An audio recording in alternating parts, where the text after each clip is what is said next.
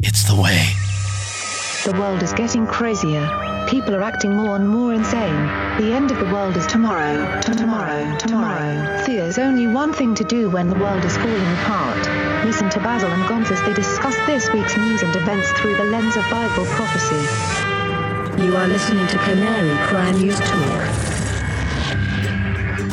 You're listening to Canary Cry News Talk. It is Monday, November 30th, 2020, episode number 270, and today, Cyborg Monday.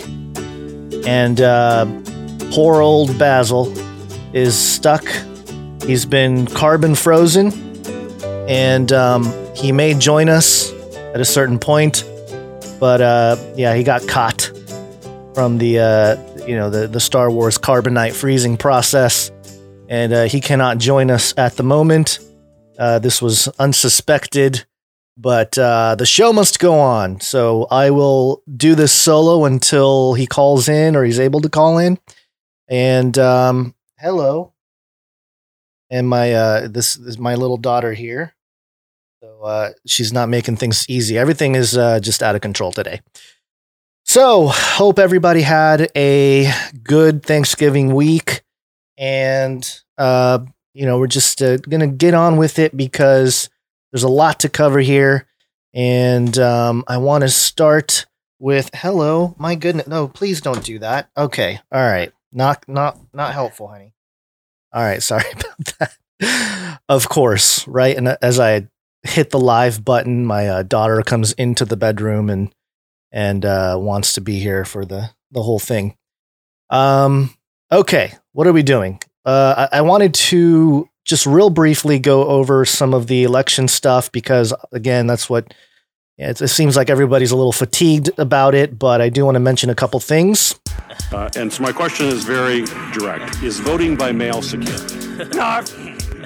So we will cover briefly just a couple things that have been going on with the elections. And, man, it's just one of those issues where I don't know what's going to happen. I really don't. But there was an article that was published, votepatternanalysis.substack.com.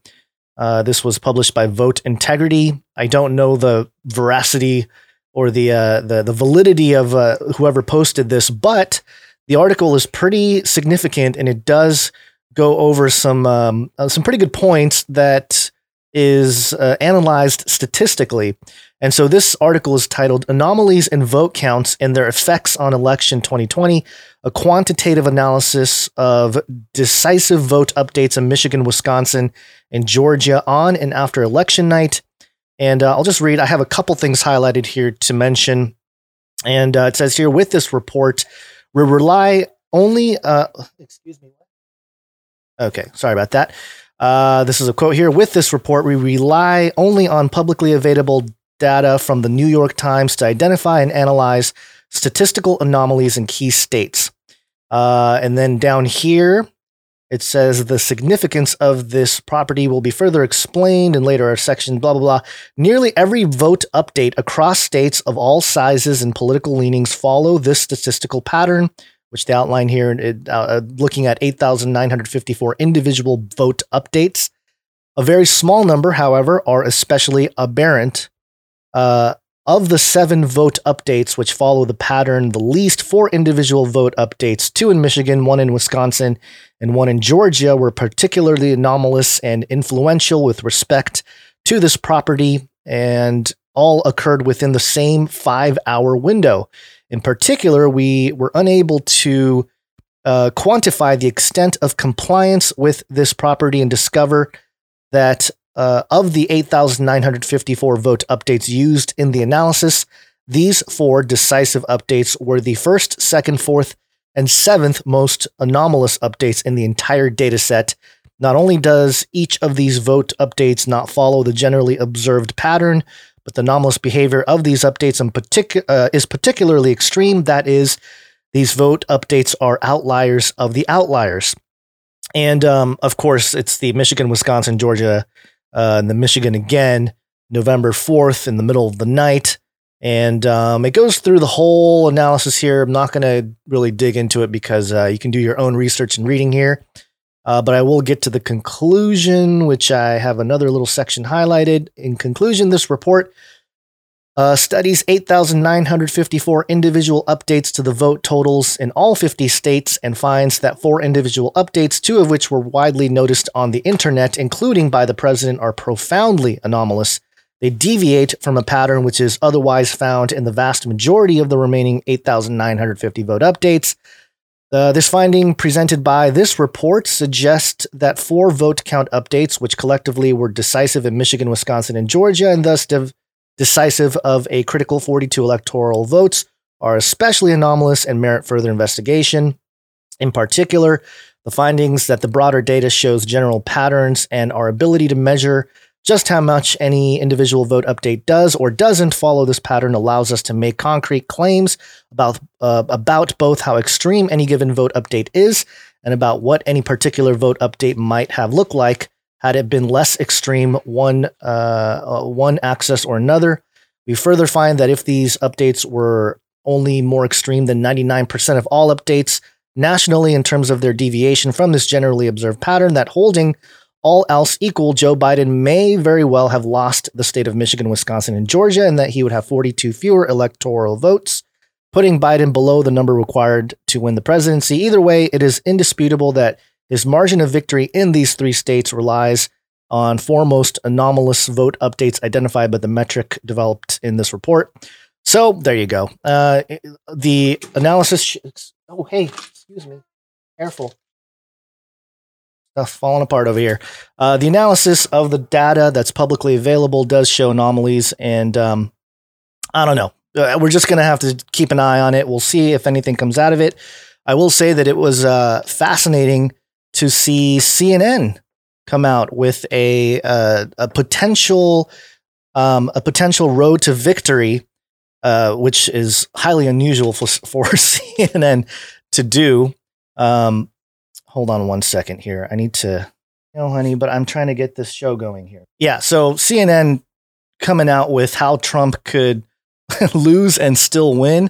I thought this was fascinating. It's almost like they're trying to cover their bases here, especially when certain anomalies have been pointed out and how it does appear to have some hanky-panky going on. We've known that there's a lot of election fraud around the world. And so, my whole thing is the CIA have been known to mess with elections, foreign elections. So, of course, what are the odds that they would be meddling with our elections? So there you go. That's the quick update. Again, we'll keep an eye on it, and we'll see what happens. Okay, we got frozen Basil. We got kids running around. This is we're gone for a week, and then we just get all kinds of craziness. Runk smash, get her some candy. Yeah, I'm trying to not do the sugar thing with the baby, but it doesn't really work. Although that might be a good plan for the grandma. Try to lure her to not disrupt the show here. Let me check on Basil, see if he's available. I'm just going to let him know that we're live here. And things are kind of moving forward. At the very least, we're here to sort of distract you from the election stuff and keep you updated and on all the other things going on in the world, because there is a lot going on that you're not going to necessarily get from a lot of the news outlets today and this week and these next few weeks, because everybody is covering the election. So for Basil here, I know this is usually Basil's thing, but because he's frozen, I will step in for him and start us off with a Flippy update. Flippy update. Do you want fries with that? This is from Reuters. Oh, and Flippy is the colloquial name that we use to talk about the robot takeover. Somebody in the chat can mention his tagline. The robots are taking our jobs, taking our children, and flirting with our spouses, something to that nature. Basically, the idea that robots are invading our lives in all sorts of ways, and we're just keeping track of it And the conversation has expanded into various aspects of the robot takeover. But, we knew this was coming when the first lockdown the lockdown first happened with the coronavirus, COVID-19. And I have no qualms with saying that on the live stream, especially on YouTube, because, they're already demonetized us. We're working on moving off of YouTube and using YouTube as kind of a peripheral platform. But in the meantime, when the whole thing happened, one of the first things we said on Canary Cry News Talk was, this is going to be used for pushing the robot takeover even more, the digital takeover. So this kind of story is no surprise. This headline here from Reuters.com, Egyptian inventor trials robot that can test for COVID-19.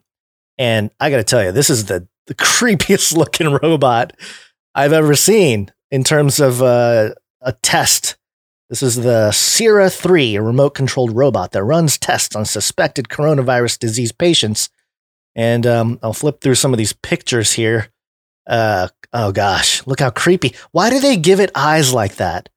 Why try to make it look human? I don't get that. If you're going to have a robot, go with some of those robots that have that cute look. I understand that, but the whole make it look like a human face, I just don't get it. And it's got that weird arm tentacle thing. And if I was in bed in a hospital and I saw that thing roll up, I might get up and kick it or something. I would throw a blanket over his head or knock it over, unplug it. I don't know. It's just a creepy thing here. But let me read the article here. It says Tanta, Egypt. With Egypt facing a second coronavirus wave, an inventor is trialing a remote control robot which can test for COVID-19, take the temperature of patients, and warn them if they don't wear masks at the private hospital north of Cairo. Mahmoud El Komi, who designed the robot called Sierra 03, says it can help limit exposure to infection and prevent the transmission of the virus. His creation, which has a human-like face, being very generous there, human-like face and head with robotic arms, can take blood tests, perform echocardiograms and x-rays, and display the results to patients on a screen attached to its chest. Quote, I tried to make the robot seem more human. Really? I don't think he succeeded in that, but okay, let's move on. I tried to make the robot seem more human so that the patient doesn't fear it. So they don't feel like a box is walking in on them. I don't know. I don't think he succeeded. Don't fear the robot. I tried to make it so we're not scared of the robot, but oh my goodness, look at this thing. I would be freaked out if I saw that thing walk in. Sierra 03 tests a patient for coronavirus by cupping their chin and then extending an arm. Okay, hold on. Hold on one moment, folks. This is all right. I'm going to have to take a break here. If there's a way I can all right, hold on one second. I'll be right back. All right, sorry about that. This is just turning into a pretty disastrous live stream here. Okay, where was I? Something about the robot here. Sierra 03 tests a patient for coronavirus by cupping their chin and then extending an arm with a swab into their mouth. Oh boy. Abu Bakr El-Mihi, head of a private hospital where the robot is being tested, said they were using the robot to take the temperature of anyone suspected of having COVID-19. All right. So there you go. If you're in Egypt, if you're in a hospital, and you see this guy roll up, good luck to you. I gotta say, this is I don't know. Why can't they have? I don't know. Anyway, we've talked about this before. I'm sure Basil would have his thoughts on making it look less creepy, or at least put a mask on the robot to make it feel like he's part of it too, or whatever. Oh, look at that. You got the UN logo right on his belly. Look at that. Giving themselves away. Is that like the next thing here? You got the UN robots that are going to basically, take your temperature and pretend like they're here to save us. Yeah. Well, anyway, there you go. The Flippy update for this week, or for today anyway. And let me check real quick on Basil. Nope, nothing from him still. He's still frozen. Okay, so let's go through some updates. I got a couple stories here, and we'll try to get through this quickly because I have a screaming child that is not cooperating. Okay, here we go. Brief updates. We interrupt this broadcast to give you a brief update. By the end of this timely interruption, you will be thoroughly updated. 33 is the number of completion of the Great War. 33 seems to be the Illuminati dog whistle, and we see it pop up in headlines and all kinds of things everywhere. This first one here, I just thought it was an interesting coincidence because this Supreme Court ruling about, I think it was in New York, of how basically the religious gatherings are allowed. The Supreme Court voted. They said, hey, churches and people in faith can meet, and they're going to uphold the Constitution. The document here happens to be 33 pages. I don't know if those of you watching, you can sort of see it up here, 1 out of 33. Of course, if you have this Supreme Court document, it's going to be 33 pages. I just thought it was interesting and weird, but less weird, but more familiar is from the CapitalGazette.com. Maryland officials report 1,590 new cases of coronavirus on Saturday and 33 new fatalities. It's just constant and not surprising whatsoever, especially with the fatalities. We usually see 33 new reports, just people getting the virus or testing positive. But now we're talking about fatalities. Well, they've talked about fatalities before too, but in this case, here's another headline for it. But, not to be outdone by the 33, if you multiply the number 33 by 20.18181818 ad infinitum, you get the number 666. And this headline was sent by a producer of the show, and I shared it on Twitter the other day. This is Patch.com. 666 new coronavirus cases in DuPage County in past 24 hours. 6 people died of coronavirus in the past 24 hours. Okay. I don't know how else they can be trolling people like us who happen to be followers of Jesus and think that, hey, maybe there's some kind of, conspiracy going on, trying to go after people that believe in Jesus. But this is ridiculous. 666 new coronavirus cases in DuPage County in past 24 hours. And yep, that's what it says. DuPage County. Maybe I'm saying it wrong. DuPage? Am I saying it? Somebody in the chat can correct me. DuPage County has seen 666 new coronavirus cases and 6 deaths in the past 24 hours, according to the DuPage County Health Department. In total, there have been 44,045 coronavirus cases and 731 deaths, Illinois Department of Public Health reports. Blah, blah, blah. So it goes on and talks about how scary this thing is. But at a certain point, I don't know. It's just kind of like, all right, did they, I don't know, kill someone just to get to that number? Or it's just ridiculous. I just don't think that this is natural. You get these numbers like 33 popping up all the time. And of course, 666 popping up as well in the last week. This was published on November 27th, 2020. So a recent thing here. It's just pretty crazy, pretty ridiculous.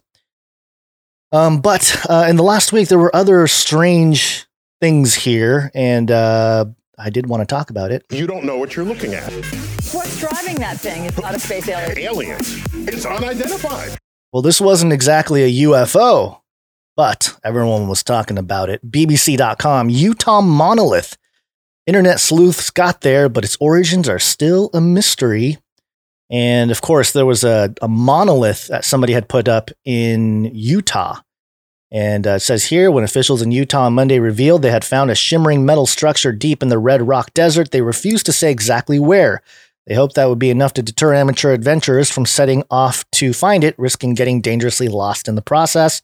But there was little chance that people would abide by this advice. By Wednesday, pictures were emerging on Instagram of people triumphantly posing with the monolith, eager to show the world that they had got there first, even if the wider mystery of why it is there remains unsolved. They were aided by internet sleuths who quickly geolocated the structure on Google Earth and posted the coordinates online. Quote, I decided to go there first because I was drawn to the fact that this object had been there for 5 years, hidden in nature, said David Serber, a 33-year-old former U.S. Army infantry officer who drove 6 hours through the night after finding a Reddit post claiming to have found the exact location. And it goes on here. I mean, very strange. It is definitely strange, and reminds us of the Space Odyssey 2001. It has since been removed. And I found this post here from the Bureau of Land Management, BLM of Utah. And BLM Utah, right? Utah isn't known for BLM, the Black Lives Matter BLM, but they're known for the Bureau of Land Management, which I think there's some kind of linguistic, programming type of stuff going on there too, because we had an episode on Canary Cry Radio, I think it was about a year ago, maybe 2 years ago now. It's been a while, where we interviewed a guy who was part of the whole standoff with the BLM. And it was a very interesting episode. If you hadn't heard of it yet, go look for it on Canary Cry Radio. And I don't have it pulled up right now. Somebody can look for it in the episode number. But here's what they posted on November 28th, the Bureau of Land Management, BLM Utah. Here is our official statement on the rumors surrounding the monolith. We have received credible reports that the illegally installed structure referred to as the monolith has been removed from Bureau of Land Management public lands by an unknown party. The BLM did not remove the structure, which is considered private property. We do not investigate crimes involving private property, which are held by the local sheriff's office. The structure has received international and national attention, and we received reports that a person or group removed it on the evening of November 27th. So it's interesting that it was there for 5 years, nobody cared, and all of a sudden they make it go viral on the internet, and then whoever was in charge of it removed it. I would, the whole thing is kind of fishy to me, because if with the amount of internet craziness that happened with this monolith thing, somebody should have, it would be normal to have like a 24/7, type of thing watching it. If not the BLM, then some random citizen, to keep an eye on whether someone would come and take it. But there you go. It's gone. And the BLM said that they weren't the ones that took it, but somebody did. And I don't know what to say other than cool, sweet, weird, who knows? But I know there's a lot of theories out there. I'm not going to really dive into any because, again, it can just be an art piece that went viral, and then they realized, we're breaking the law by putting this here, so let's get rid of it. But there you go. But not to be outdone, speaking of the BLM, the race war. I've warned you and warned you and warned you. This is theguardian.com. Black Lives Matter has increased racial tension 55%, say in UK poll. So, of course, we were making so much progress until we had, the first black president, and then it went really racial. And the race wars have been planned for a long time, but it says here in this article, a majority of people believe Black Lives Matter, the anti-racism movement that spread across the U.S. this summer, has increased racial tension, according to a poll. Just over half, 55%, of UK adults believe the BLM protests that took place in big cities, but also in the Shetland Islands and the Isle of Wight, wheat increased racial tensions, according to a survey of more than 2,000 people by pollsters Opinium. Only 17% of the people polled in October disagreed. The polling also shows 44% of ethnic minorities felt BLM increased racial tensions. So there you go. It's not just random people. It's also the ethnic minorities that think this whole movement increased racial tension. So yeah, of course, this is no surprise. This is part of the design to get everyone stirred up. And that's it was going to happen. And word of the day, in the chat, look at what Jake Paul did to Nate Robinson. I did watch that. I didn't watch the fight, but I saw the highlights, and boy, Nate Robinson got hit pretty hard there. But to his credit, he's not a boxer. He's a basketball player, and I think Jake Paul is a professional boxer. So if you're gonna try to get in a ring with a professional of any sort, and you're not a professional in that thing, you might get knocked out. So anyway, there's your little update on that. Of course, this has been used to bring about a new world order and push for more tension and chaos. In the meantime, the four horsemen of the technopolis. Anytime you see the four horsemen, it's something special. This is canberratimes.com.au. Elon Musk passes Bill Gates on rich list. And it says here, U.S. entrepreneur Elon Musk has overtaken Microsoft founder Bill Gates and is now the second richest person on the planet, with a fortune totaling $127.9 billion, according to the Bloomberg Billionaires Index. So there you go. Elon Musk making moves.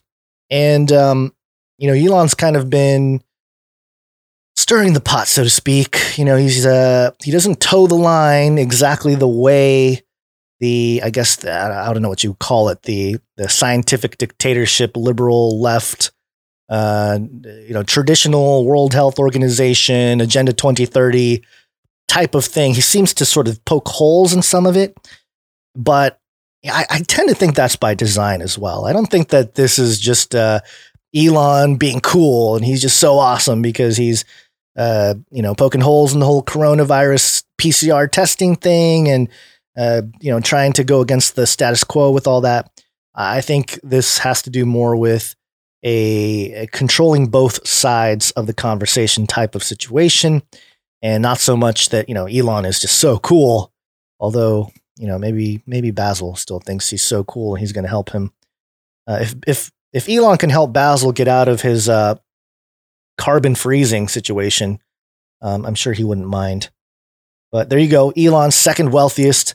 And these wealthiest lists, the billionaires list or whatever, it's kind of nonsense because we know that there are families that far exceed the billions in wealth, and they their wealth is not in dollars or stocks or something like that. This is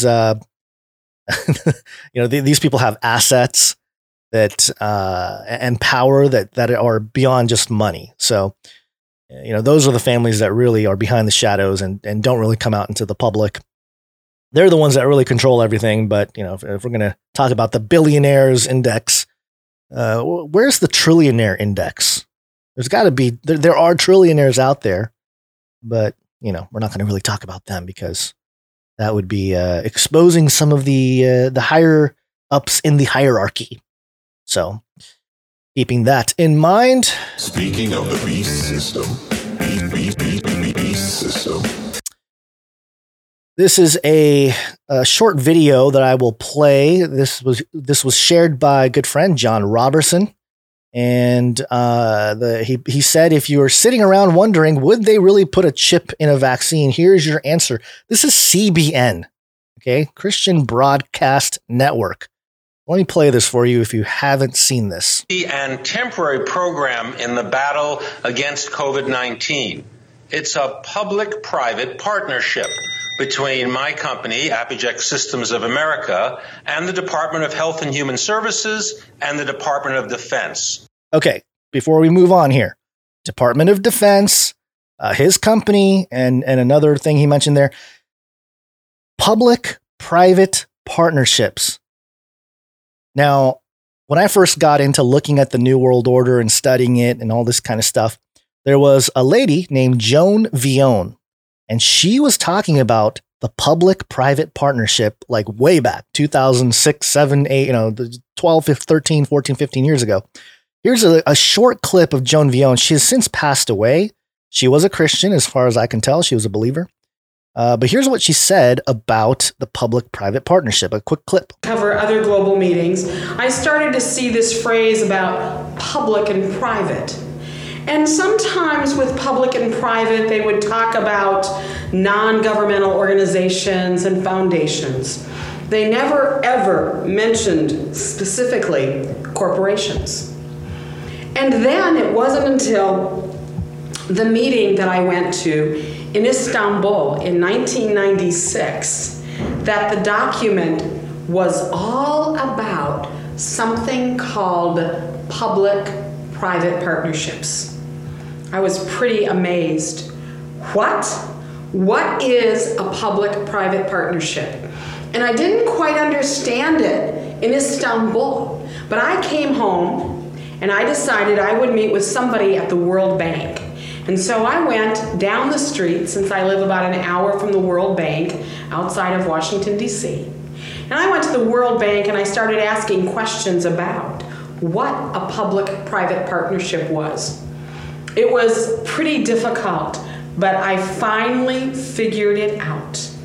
Very simply, a public-private partnership is a way in which corporations, through a new entity called public-private partnership, take control of government assets. Very simply, they are taking control of government assets. Okay, and I'll leave links in the show notes and everything so you can go dig more, learn more about this public-private partnership. So that's what this is from Appiject, Jay Walker. Let me continue his little thing here. And its purpose is to ensure that by year end, we'll have at least 100 million doses ready to inject of a vaccine or therapeutic, assuming one is available. How does the optional RFID chip work? Well, each of these devices that are injection have the capacity to also have a small chip. What that chip does is it has the unique serial number for each dose. It is designed so that there is no counterfeiting. It's designed so that we'll know exactly that the right dose hasn't expired. However, that chip only refers to the dose. There's no personal information, no patient information. It's simply like a barcode, only we know instantaneously where and when that dose has been used. That also helps public health officials know when there are outbreaks, have we vaccinated enough people in those areas? That technology is purely optional, however, and the U.S. government hasn't even decided if they're going to use it. So there you go. Just straight up telling you, yep, we got the RFID chip in the vaccine, but hey, it's optional. It's still optional, guys. Don't fear. Government hasn't even decided whether we're going to use it or not. It's all optional, but it's going to help us keep track of everything. Okay, buddy. All right. I mean, it's pretty alarming to me that the Christian Broadcast Network would just sort of show this and then move on like, oh, okay, sweet. And then next idea, next question, whatever.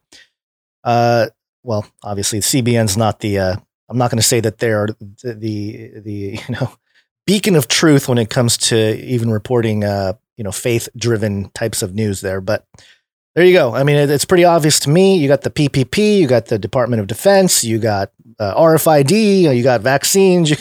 I mean, this is like the whole gamut of the beast system right there in a syringe. So another reason why you shouldn't be clamoring for this vaccine.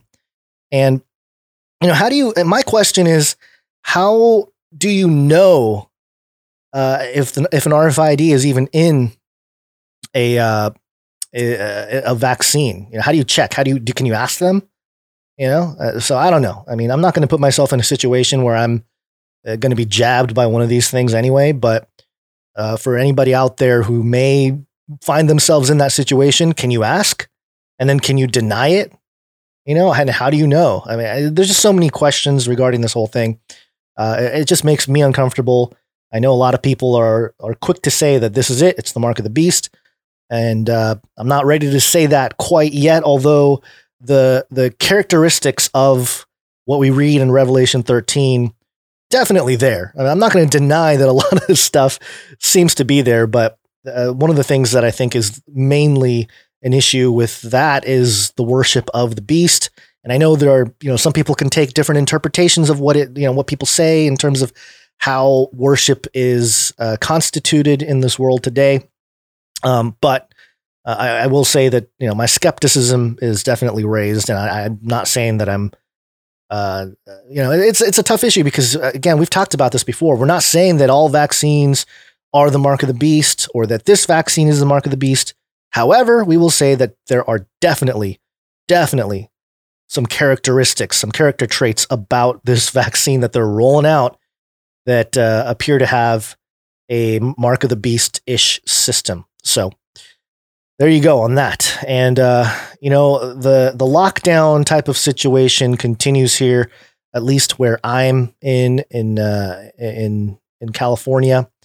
And I have another quick update for you regarding that.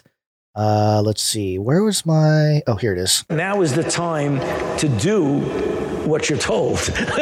Anthony Fauci. Listen to Fauci. Listen to Daddy King Fauci. CBSNews.com. This is Mayor Eric Garcetti of Los Angeles. Los Angeles today went on lockdown, like full lockdown. They first did the 10 p.m. to 5 a.m. curfew, which is like, okay, all right, put a curfew on a time when most people are sleeping.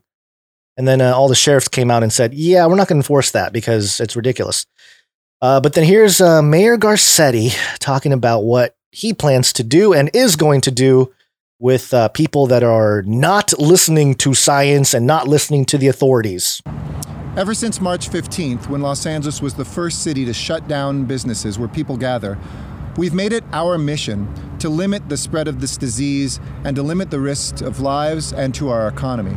Mm-hmm. We've been clear from the beginning that getting together in groups outside of your household that is not permitted is not allowed. And we've asked Angelenos not to gather or to have parties. I know this has been a tough ask because we're Angelenos.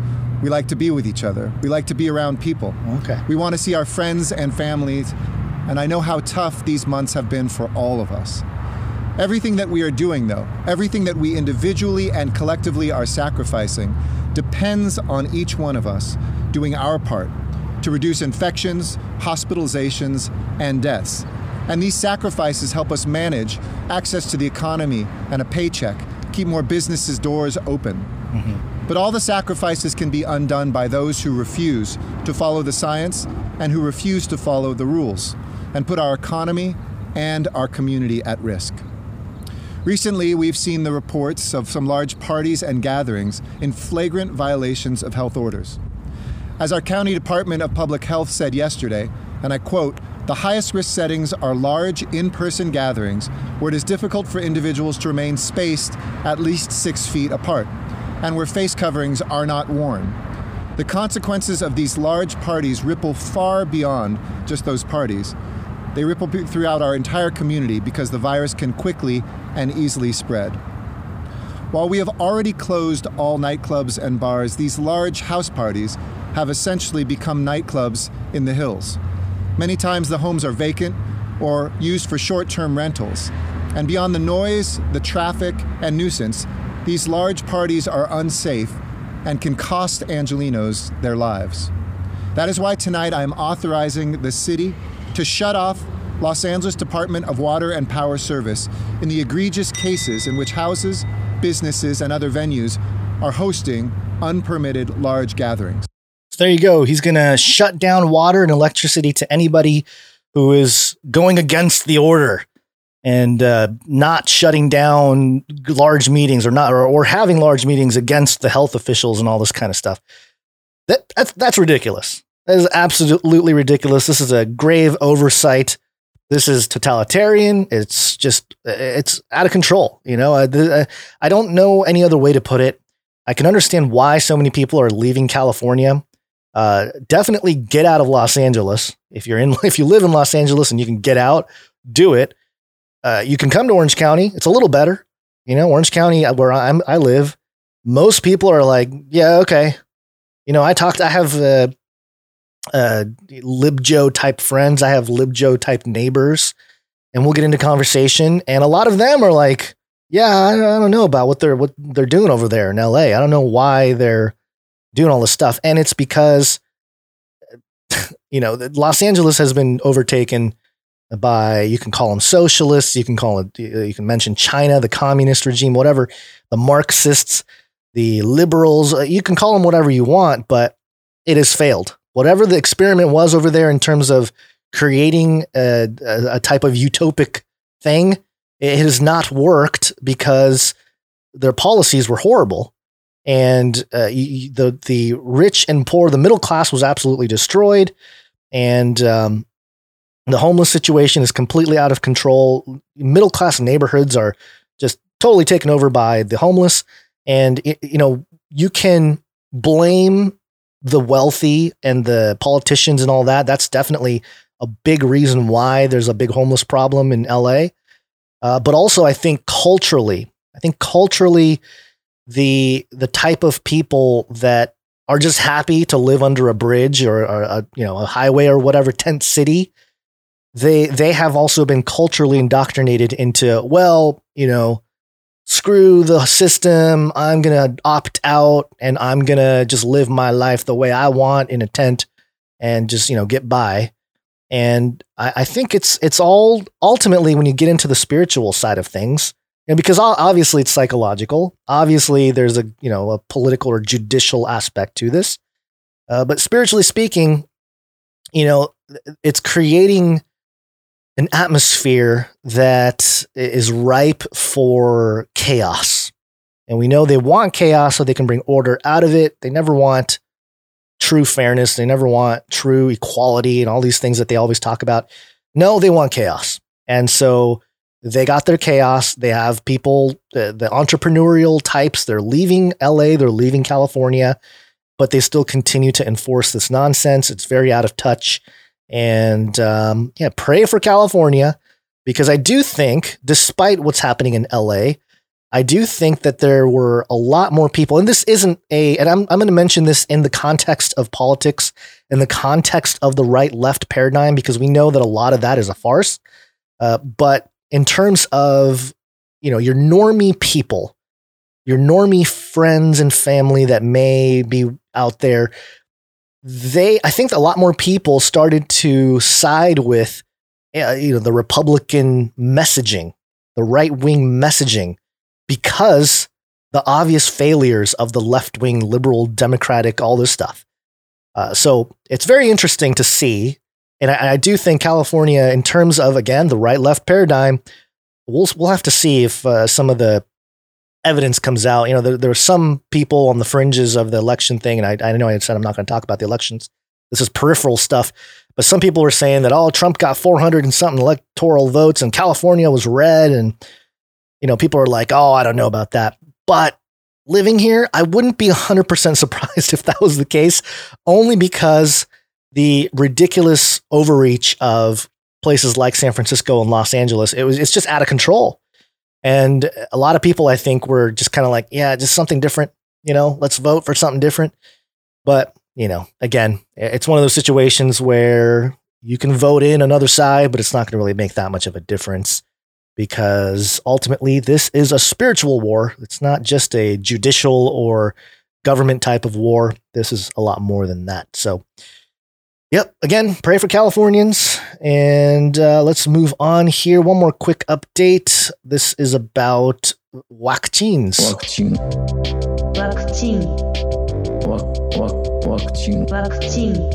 I guess I could have ordered this a little bit better so it flows from that last story with the vaccines there. But in any case, this is thehill.com. CDC advisory panel says people must be warned about vaccine side effects. And here's what the article says. Members of an advisory committee to the Center for Disease Control and Prevention said Monday, patients need to be warned about the potential side effects of getting the COVID-19 vaccine so they're not discouraged from getting a second dose. Huh?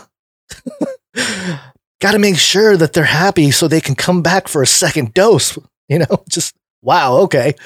Quote, as a practicing physician, I've got to be sure my patients will come back for a second dose. We really have got to make patients aware that this is not going to be a walk in the park. Sandra Adamson Freuhofer, physician representing the American Medical Association, told the advisory committee on immunization practices in a meeting Monday. Both the Pfizer and Moderna vaccines require 2 doses within 3 to 4 weeks of each other.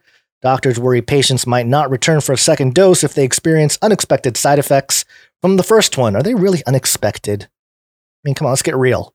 These are not, people are going to have side effects. This has been the whole thing with pushing through this vaccine quickly, especially Moderna, who's using this new breakthrough technology with mRNA. It's never been administered at a large scale before, and they already had issues in the prior stages of the development of the vaccine. So of course they're going to have side effects. But in any case, I love how they phrase this or frame it in a way of, we have to make sure that, people aren't discouraged when they feel horrible when they get the vaccine. So they come back again and have more vaccine. I mean, it's out of control. All about the pharmakia. It's all about control, and it's all about bowing down to the scientific dictatorship. Science is truth. That's the words of Dr. Anthony Fauci, which, again, science is truth. Not only is it not a scientific statement, it's a statement that cannot be proven scientifically. So, all this nonsense with science. And again, there's no consensus amongst the scientists here. We have the Barrington Declaration, the Great Barrington Declaration, which has a whole bunch of physicians and epidemiologists and doctors and medical professionals all saying, hey, let the young people do their thing. We can reach a type of herd immunity a lot quicker than these lockdowns. It just makes no sense that one type of scientific leadership is being put on a pedestal, and it just happens to be the one that enforces lockdowns and masks and all kinds of measures that are, pushing the public to be complicit and comply to the orders. Because if you're not, you're a bad citizen. You're a horrible citizen if you don't listen to the masters. And, science itself is fairly neutral when you talk about actual science. It's a neutral type of thing. It's the philosophy of science. It's the interpretation of that science. It's how people decide to extract regulation, extract some kind of judicial aspect to society from that science. That is the problem here. And, I've talked about science a lot on the Face Like the Sun channel. And over the years, it's been a topic that we know the science itself has been weaponized and politicized for a long time, but weaponized for a long time. And people have made good points like, hey, scientists were, the bastion of the beacons of truth during the whole Nazi Germany time, right? The eugenicists were like, yeah, of course we should move forward with, ethnic cleansing because science, so it's not the science itself. It's the philosophical extraction of the scientism. When it becomes religious, then we see the totalitarian marks of a scientific dictatorship. Okay, so moving on here. Those are the updates. This is a lot harder to do solo because I just have to keep ranting and talking and really wish I can sit and do other things, look at the chat and stuff. But no way to not talk when you're by yourself doing live. It's kind of weird. Feels kind of weird, but luckily I'm used to doing, my own thing as well. So not too much of a problem, but I named this episode Cyborg Monday. because every the Cyber Monday, all the sales here. But I wanted to tell you guys about what we can expect in the coming years. Are you ready to become cyborg? This is theguardian.com again. The article is titled, "Part Human, Part Machine. Is Apple Turning Us All into Cyborgs?" And here's what it says.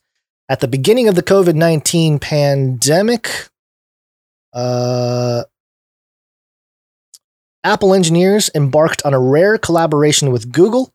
The goal was to build a system that could track individual interactions across an entire population in an effort to get a head start on isolating potentially infectious carriers of a disease that, as the world was discovering, could be spread by asymptomatic patients. I don't know about that one. Delivered at breakneck pace, the resulting exposure notification tool has yet to prove its worth. The NHS COVID-19 app uses it, as do others around the world, but lockdowns make interactions rare, limiting the tool's usefulness. While in a country with uncontrolled spread, it isn't powerful enough to keep the R number low. In the Goldilocks zone, when conditions are just right, it could save lives.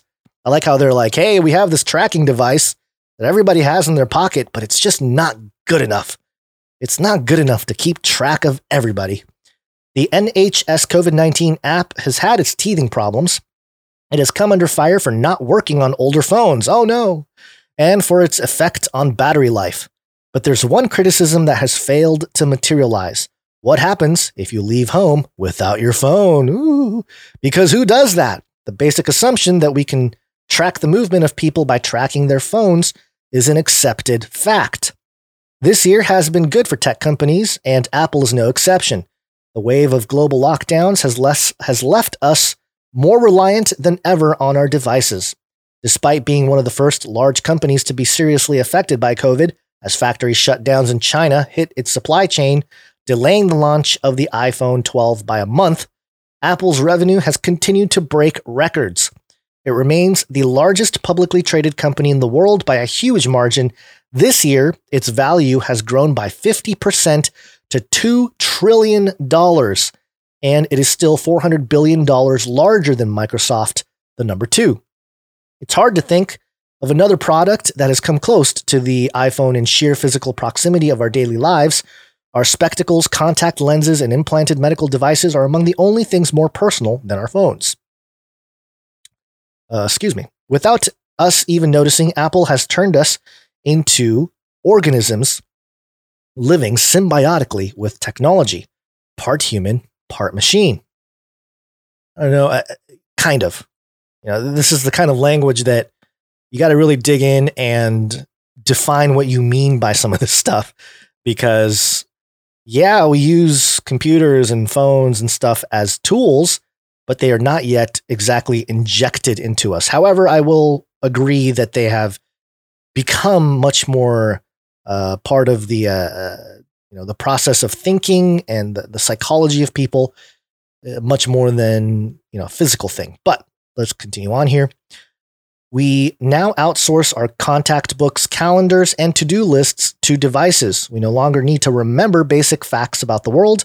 We can call them up on demand. But if you think that carrying around a smartphone or wearing an Apple Watch that tracks your vitals in real time isn't enough to turn you into a cyborg, you may feel differently about what the company has planned next. A pair of smart glasses in development for a decade could be released as soon as 2022 and would have us quite literally seeing the world through Apple's lens, putting a digital layer between us and the world. Already, activists are worrying about the privacy concerns sparked by a camera on everyone's face. But deeper questions about what our relationship should be to a technology that mediates our entire interaction with the world may not even be asked until it's too late to do anything about the answer. And then it goes into the idea of cyborgs and cybernetics. I'll read a little bit here. The word cyborg, short for cybernetic organism, was coined in 1960 by Manfred E. Kleins and Nathan S. Klein, whose research into spaceflight prompted them to explore how incorporating mechanical components could aid in, quote, the task of adapting man's body to an environment he might choose. You know, I thought cyborg or maybe cybernet. Okay, maybe the word cyborg, because cybernetics I thought was coined way before that. With I'm going to look it up because I'm going to double check. Norbert Weiner had the book that had the all-seeing eye on there, and he was the one that talked about cybernetics and controlling the human machine and stuff like that. So take a look at cyborg. I guess, all right. So it says 1960. Let's look at cybernetics just to double check. Yeah, cybernetics was Norbert Weiner.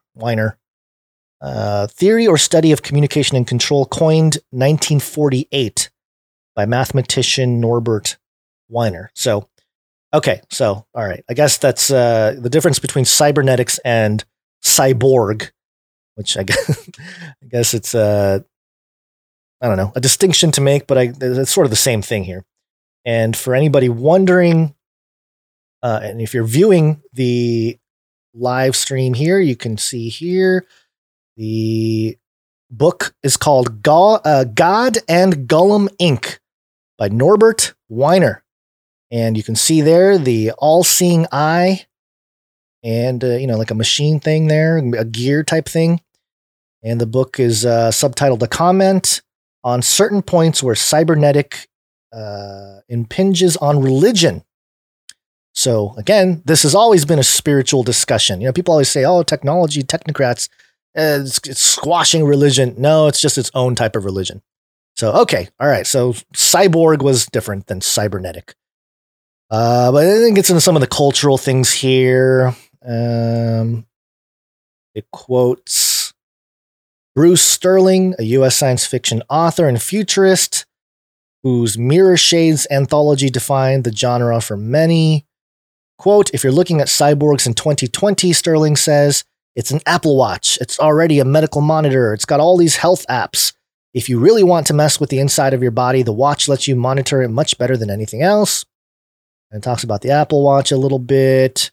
And I thought this was interesting. Now your watch can not only measure your heart rate, but scan the electric signals in your body for evidence of arrhythmia. It can measure your blood oxygenation level, warn you if you're in a noisy environment that could damage your hearing, and even call 999 if you fall over and don't get up. I didn't know this. If you have an Apple Watch on and you fall over, you can hit 999. Or maybe if you're upside down, you hold your wrist upside down, you can hit 666. There you go. Somebody will come help you. We'll get through here. Apple, I think more than any other brand, truly cares about the user experience. And they test and test and test and iterate and iterate and iterate. And this is what we've taken from them, says Samantha Payne, the chief operating officer of Bristol's Open Bionics.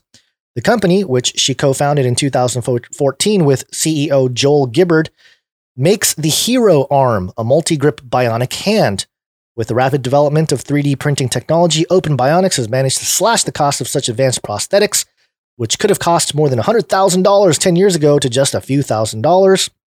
And yada, yada, yada. More about the disabled, which we've mentioned so many times on this channel and on the podcast and everything else. The ethics discussion between restoration versus enhancement. So, people that have disabilities, people that are amputees and stuff like that, they will buy into this technology for restoration to par, so to speak, to be able to function in society with everybody else. But when you're talking about enhancement, now you're going beyond what the limits of a human being is. And that's where the rub is. That's where we start thinking about, as it were in the days of Noah type of situation. So let me go on here. Making devices so compelling that we carry them with us everywhere we go is a mixed blessing for Apple. The iPhone earns it about $150 billion a year, more than every other source of revenue combined. In creating the iOS App Store, it has assumed a gatekeeper role with the power to reshape entire industries by carefully defining its terms and services. Ever wonder why every app is asking for a subscription these days? Because of an Apple decision in 2016. Bad luck if you prefer to pay upfront for software, but it has also opened itself up to criticism that the company allows or even encourages compulsive patterns of behavior. That's what it's all about. It's all about controlling your behavior. That's been the big thing about all tech companies. Apple co-founder Steve Jobs famously likened personal computers to bicycles for the mind, enabling people to do more work for the same amount of effort. That was true of the Macintosh computer in 1984, but modern smartphones are many times more powerful. If we now turn to them every waking hour of the day, is that possible because of their usefulness or for more pernicious reasons? Quote, "We don't want people using their phones all the time," Apple chief executive Tim Cook said in 2019. "We're not motivated to do that from a business point of view, and we're certainly not from a values point of view." Later that year, Cook told CBS, quote, "We made the phone to make your life better, and everybody has to decide for his or herself what that means. For me, my simple rule is if I'm looking at the device more than I'm looking into someone's eyes, I'm doing the wrong thing." Okay. Apple has introduced features such as the screen time setting that help people strike the balance. Users can now track and limit their use of individual apps or entire categories as they see fit. Part of the problem is that while Apple makes the phones, it doesn't control what people do with it. Oh, isn't that convenient? Facebook needs users to open its app daily, and Apple can only do so much to counter that tendency. No, Apple's just so, nothing nefarious about Apple. Just a logo that has a bitten fruit. If these debates about screen time, privacy, and what companies are doing with our data, our attention seem like a niche topic of interest now, they will become crucial once Apple's latest plans become a reality. The reason is the company's worst kept secret in years, a pair of smart glasses. It filed a patent in 2006 for a rudimentary version headset that would let users see a, quote, peripheral light element for an, quote, enhanced viewing experience, able to display notifications in the corner of your vision. That was finally granted in 2013 at the time of Google's own attempt to convince people about smart glasses. But Google Glass failed commercially, and Apple kept quiet about its intentions in the field. Recently, the company has intensified its focus on augmented reality technology that overlays a virtual world on the real one. It's perhaps best known through the video game Pokemon Go, which launched in 2016, superimposing Nintendo's cute characters on parks, offices, and playgrounds. However, Apple insists it has much greater potential than simply enhancing games. Navigation apps could overlay the direction on top of the real world. Shopping services could show you what you would like wearing the clothes you're thinking of getting. Architects could walk around inside the spaces they have designed before shovels even break ground. With each new iPhone launch, Apple's demonstrated new breakthroughs in the technology, such as LiDAR support in new iPhones and iPads, a tech, think radar with lasers, that lets them accurately measure the physical space they are in. Then, at the end of 2019, it all slotted into place. A Bloomberg report suggested that the company hadn't given up on smart glasses in the wake of the Google Glass failure, but had spent 5 years honing the concept. The pandemic put paid to a target of getting hardware to the shelves in 2020, but the company is still hoping to make an announcement next year for a 2022 launch, Bloomberg suggested. Apple's plans cover two devices, codenamed N301 and N421. The former is designed to feature, quote, ultra-high resolution screens that will make it almost impossible for a user to differentiate the virtual world from the real one, according to Bloomberg's Mark Gurman. This is a product with an appeal far beyond the hardcore gamers who have adopted existing VR headsets. You might put it on to enjoy lifelike immersive entertainment, or to do creative work that can make the most of the technology, but would probably take it off to have lunch, for instance. N421 is where the real ambitions lie. expected in 2023. It's described only as, quote, a lightweight pair of glasses using AR, but argues Mark Pesce in his book Augmented Reality that this would be the culmination of the mirror shades dreamed up by the cyberpunks in the 1980s, using the iPhone as the brains of the device and, quote, keeping the displays themselves light and comfortable. Wearing it all day, every day, the idea of the world without a digital layer between you and reality would eventually fade into memory, just as living without immediate access to the internet has for so many right now. That is insanity to think, but likely going to happen. You know, the conversation here in the eschatological context is important because a lot of people, when the internet first came out, it wasn't big, obviously, because the internet hadn't developed, the communities that were talking about biblical eschatology. But there were a lot of believers that were like, the internet itself, it's the mark of the beast, it's happening. And again, there are character traits of the internet that would assist in a prophetic mark of the beast. But I don't think we're exactly there yet. And similarly, I think this type of technology will assist in the creation of a mark of the beast type of system. But I'm not sure that it's going to get there quite yet. However, we will, by the end of this decade, by the end of 2030, or by 2030 anyway, I think a lot more people are going to be walking around with smart glasses. And obviously, Google Glass, I think they just got ahead of themselves. People didn't like it. People didn't like the privacy issue. It's almost like psychologically, the society wasn't ready for it. But that's why I think Apple is going to pull it off. Apple had always had that design appeal, the sleek look, the simplicity, all that kind of stuff. I think once Apple tries to do it, it's going to work. And I think a whole bunch of people are going to buy into this. And Illuminati 2 in the chat. Oh, please, Lord, come before 2030. Amen. Amen to that. But we have to prepare, we don't know the day or the hour, so we can't expect him to come save us out of this. But I agree. I really hope he does come before or soon thereafter. We just have to continue to expose the enemy and continue to preach the gospel in the context of all these things, because, all this stuff, all this news, yeah, it's troubling, but the reason why Basil and I go on here, 3 times a week and we joke around and we have fun with all this is because we have the joy of the Lord. We're not going to sit here and push the spirit of fear, because that's not what this is about. There's hope here. There's truth that comes, or there's freedom that comes with truth. And that truth is of Jesus Christ. So, we're just trying to display that and say, hey, it's going to be okay. You don't have to freak out every 10 seconds with every news piece that comes out. But I will say, I think a lot of people watching right now, listening, and I will say myself as well, we're pretty jaded. We're pretty jaded because we've been looking at this stuff for so long. It's like, oh yeah, of course. Yeah. AR glasses. Everyone's going to be wearing it. Yep. Of course. No problem.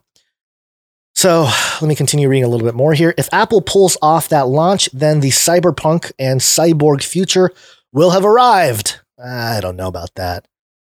Putting on AR glasses is not quite the same as having like a cybernetic body, but this guy, whoever wrote this, is really pumped about it. It's not hard to imagine the concerns as cultural questions clash with technological. Hasn't that already happened? Should kids take off their glasses in the classroom, just as we now require them to keep phones in their lockers? Will we need to carve out lens-free time in our evenings to enjoy old-fashioned healthy activities such as watching TV or playing video games? I find that hysterical because healthy activities, watching TV and playing video games, not exactly healthy activities. And I like how they're old-fashioned too. Old-fashioned, watching TV like an old person. How about reading a book? How about having a conversation with family? You don't always have to have the screen in front of your face.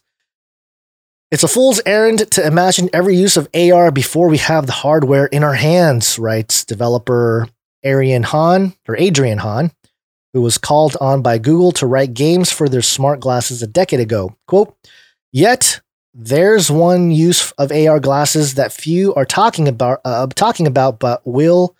I'm sorry, hold on. Yet there's one use of AR glasses that few are talking about, but will be world changing.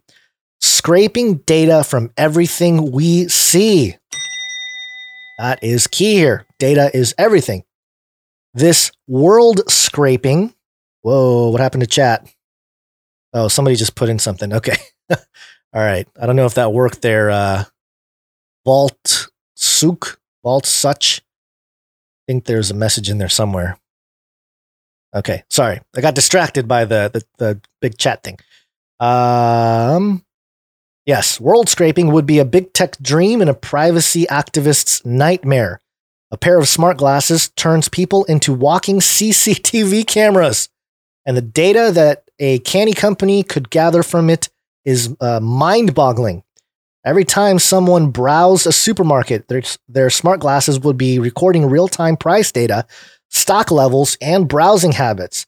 Every time they opened up a newspaper, their glasses would know which stories they read, which adverts they looked at, and which celebrity beach pictures their gaze lingered on. Quote, we won't be able to opt out from wearing AR glasses in 2035 any more than we can opt out of owning smartphones today, Hahn writes. Billions have no choice but to use them for basic tasks like education, banking, communication, and accessing government services. In just a few years' time, AR glasses do the same, but faster and better. Oy, okay. I mean, it doesn't have to be, you know? And don't need your smart glasses to do education or banking. Banking maybe, or at least, you know, iPhones and stuff, banking, yeah. And that's where the mark of the beast conversation comes in. Banking, buying and selling. Apple would argue that if any company is to control such a powerful technology, it ought to. The company declined to speak on the record for this story, but it has invested time and money in making the case that it can be trusted not to abuse its power. The company points to its comparatively simple business model: make things and sell them for a lot of money. It isn't Google or Facebook trying to monetize personal data or Amazon trying to replace the high street. It's just a company that happens to make $1,000 or 1,000, what is that, francs? I don't know the pounds, 1,000-pound phones that it can sell to 150 million people a year. But whether we trust Apple might be besides the point. We don't yet know whether we can trust ourselves. It took 8 years from the launch of the iPhone for screen time controls to follow.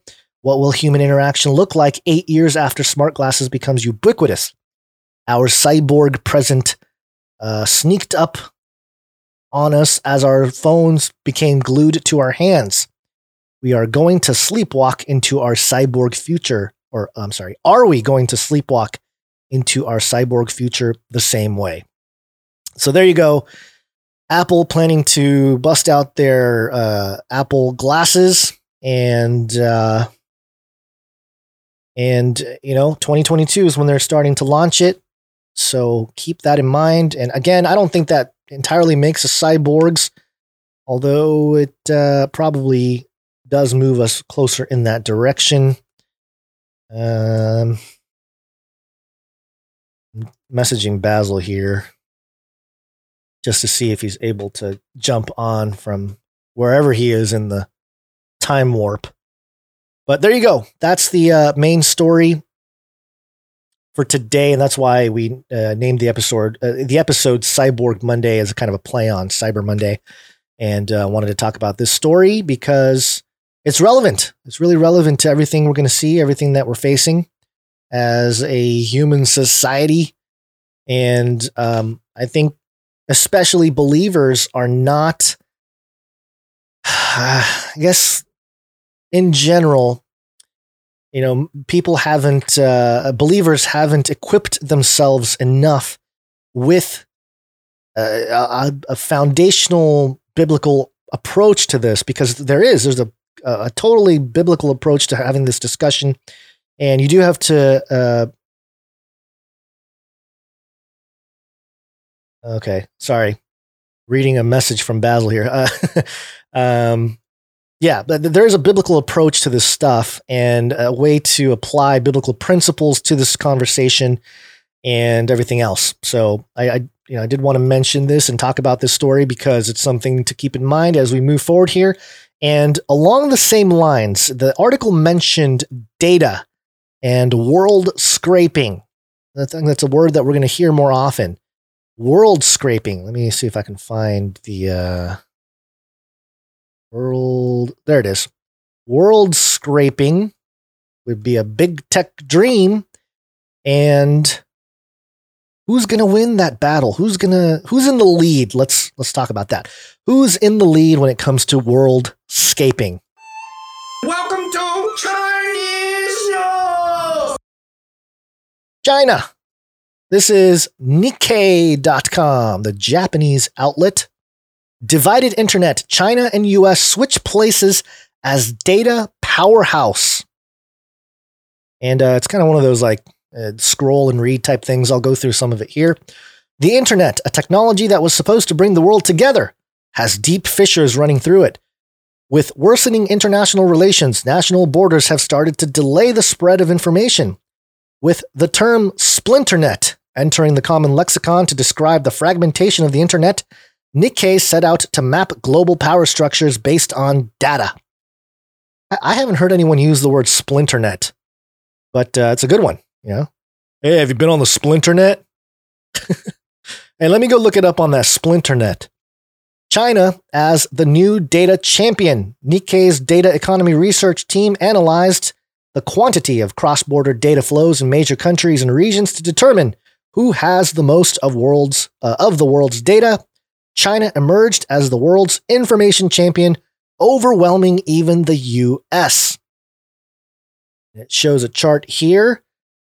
Countries with the most cross-border data. China's data is double that of the US. China had the most cross-border data in 2019. The Chinese mainland and Hong Kong, the telecommunications gateway to the mainland, together account for 23% of all of the world's data, about 485.66 million megabytes per second. That is about twice the size of the data in the US.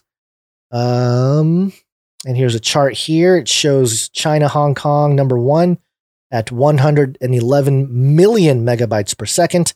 The US is second at 60 million megabytes per second.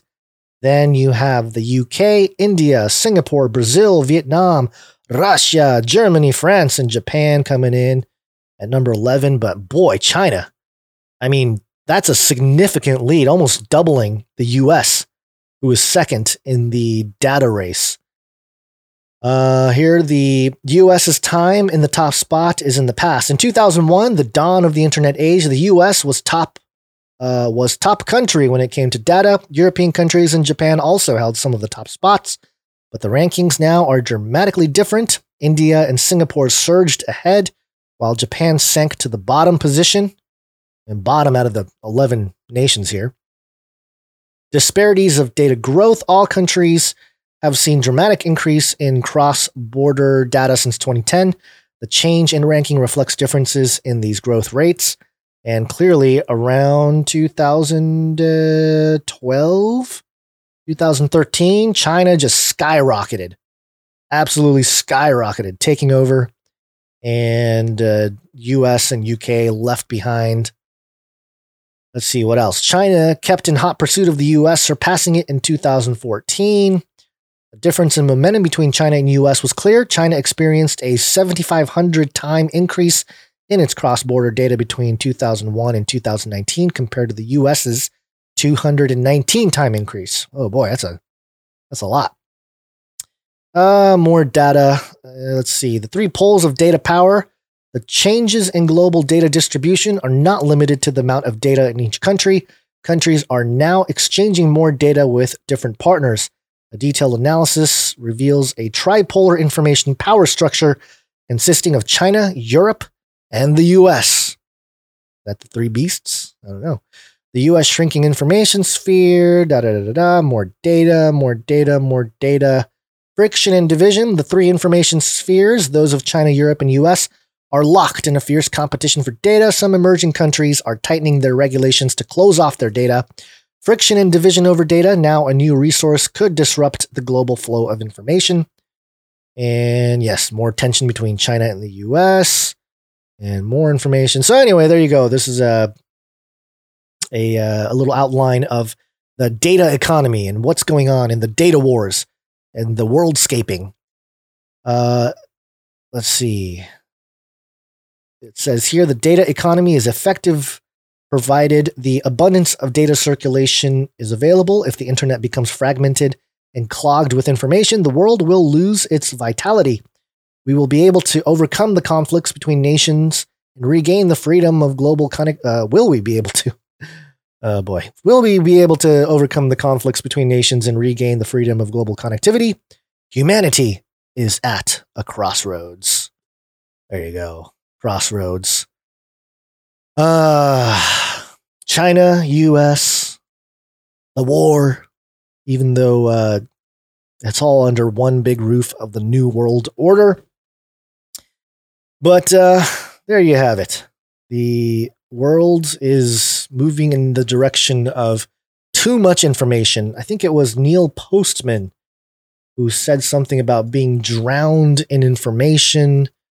Let me see if I can, as I use the internet, the splinternet, to find the quote. It was amusing ourselves to death.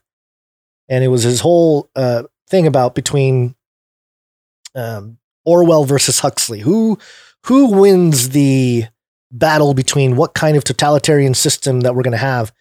And realistically, it's both, right? It's not one or the other. I think both had their sort of certain sectors are 1984-ish, other sectors are more Huxley-ish. But the quote was, Orwell feared those who would deprive us of information. Have we seen a world where certain platforms deprive information? Absolutely. Huxley feared those who would give us so much information that we would be reduced to passivity and egotism. 100% that has also happened. There's so much stuff on the internet that people have become passive. They've become feeders of their own ego. So this is absolutely true. I think both have happened. Okay, I'm going to go on a little break here, and that doesn't mean I'm going anywhere. I'm just going to do the normal break stuff, and we'll come back. We got a couple more stories to go through for this episode. I have one about space worms, confirming the wormicorn. They took our advice, and it happened. Wormicorns. And also a CRISPR update. But before then, we have some people to thank. It's break time! Come on, take a break. Okay, so we're in a break. Let me take a sip of my drink. And yeah, so the break. Yeah, here we go. We operate as not with advertisers, but with a value for value system, a model that we took from the No Agenda Show. Adam Curry, the co-inventor of the podcast, and John C. Dvorak. They're approaching 1,300 episodes, and they have never taken advertisers on their show, which is quite remarkable. And we thought, hey, we like that. We like it because advertising really is mind control. Advertising is part of the problem with information censoring in this world right now, what we just talked about with Neil Postman's quote there.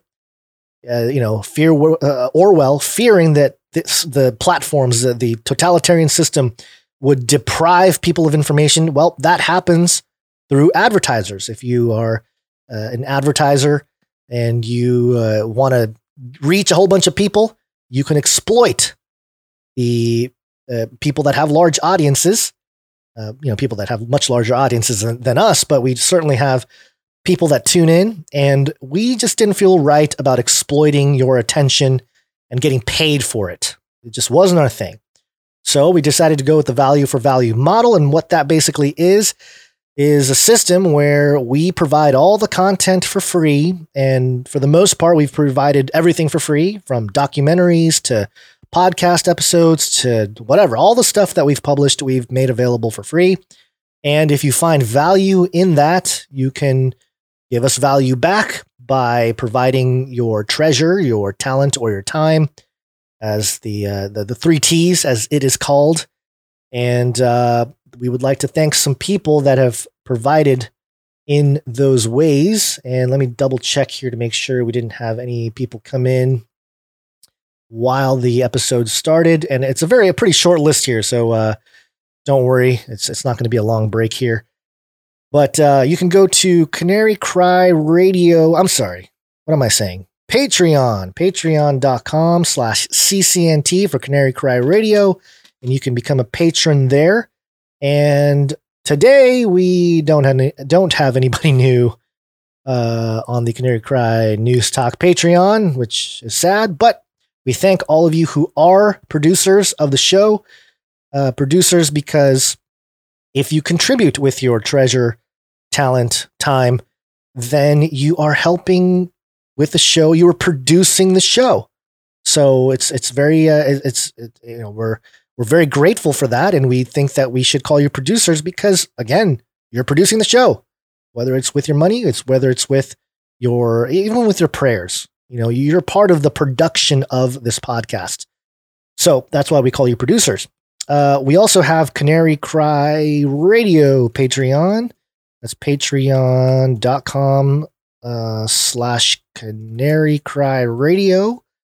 And we have one person to thank. And I don't know how I feel about this one person who has become a producer of the show. Thank you, producer Black Pope. I'm not kidding. This person's name is Black Pope on the Patreon. I don't know what else to say. Thank you, producer Black Pope, for joining the Canary Cry Radio producership.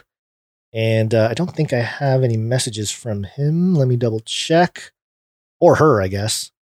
Yeah, it doesn't look like I have one here. But we thank you, producer Black Pope, for contributing and becoming a producer of the show. Now, I know Patreon, people don't like Patreon because, of course, we ran into some issues with them as well. They're trying to censor us. They're trying to censor anybody who's trying to tell the truth. But it's okay. We have other ways to support us to help produce the show. Go to canarycryradio.com/support. canarycryradio.com/support. And once you get there, you'll see all kinds of different ways to support the show, including cryptocurrencies, which is, it's been pumping. I think it touched all-time highs today, if I'm not mistaken. I think Bitcoin touched that 20,000 mark that we haven't seen since 2017.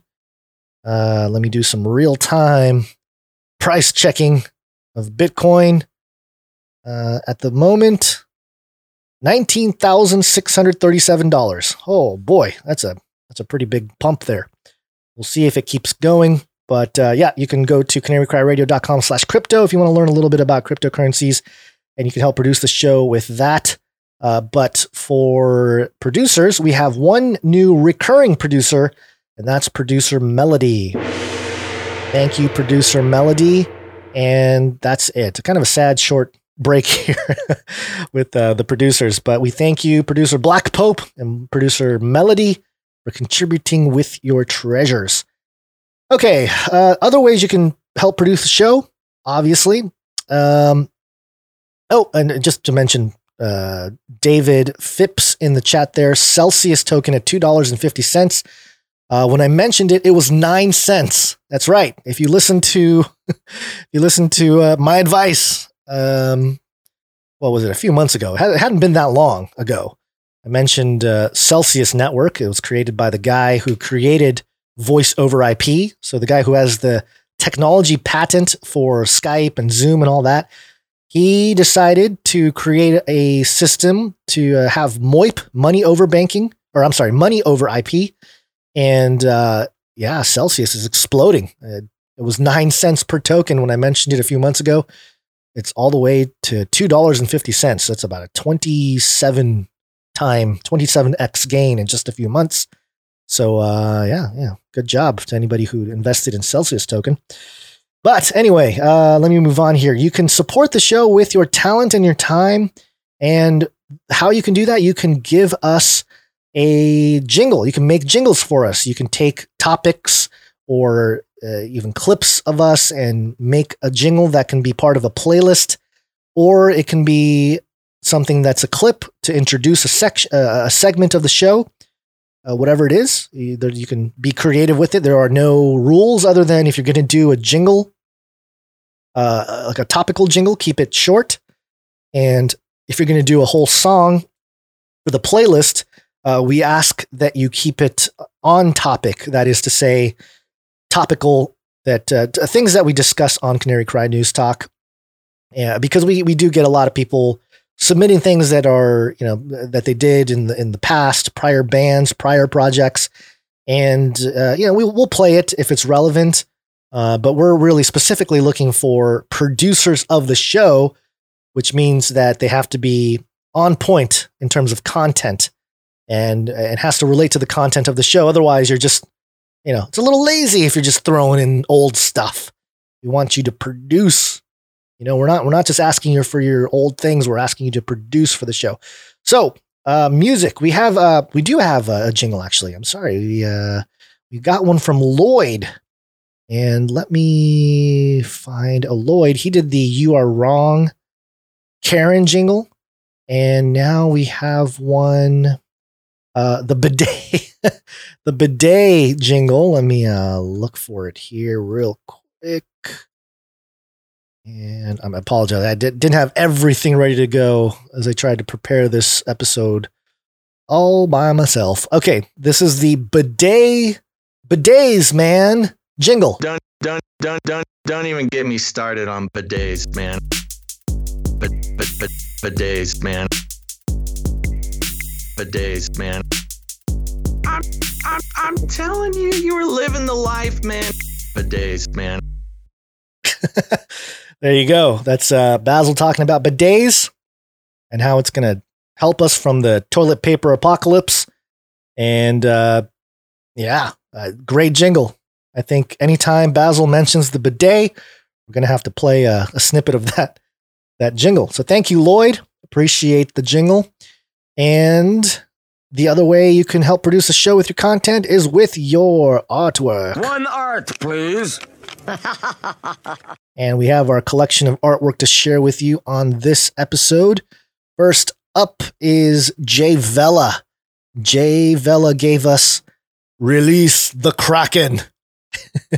And in Jay Vela style, there's what looks like a government building, kind of an arch with Roman columns, with a beast, the 7-headed beast with 10 horns on the right of it, with the whore of Babylon sitting on top, riding the beast. And then on the left side, a giant kraken with multiple tails. There's a green figure. And there's also more figures with horns, the little horn. And hold on, let me shrink the size here to get a better look, or move it over to see what's going on here. Okay, so this is a biblical reference to the man of sin figure, the one with the mortal head wound. One is, and one has not yet come, and it has 1, 2, 3, 4, 5 kings, and then one is, at the time the passage was written, one has not yet come. The man of sin Antichrist figure. Very good. I like this. It's also got the masked hooded men ripping apart what looks like the Constitution there, the We the People. Got an angel with a trumpet and some people being compliant there. Very good art. Per usual, Jay Vela summarizing all the stuff we talk about in his style of art there. Thank you so much, Jay Vela. Appreciate it always.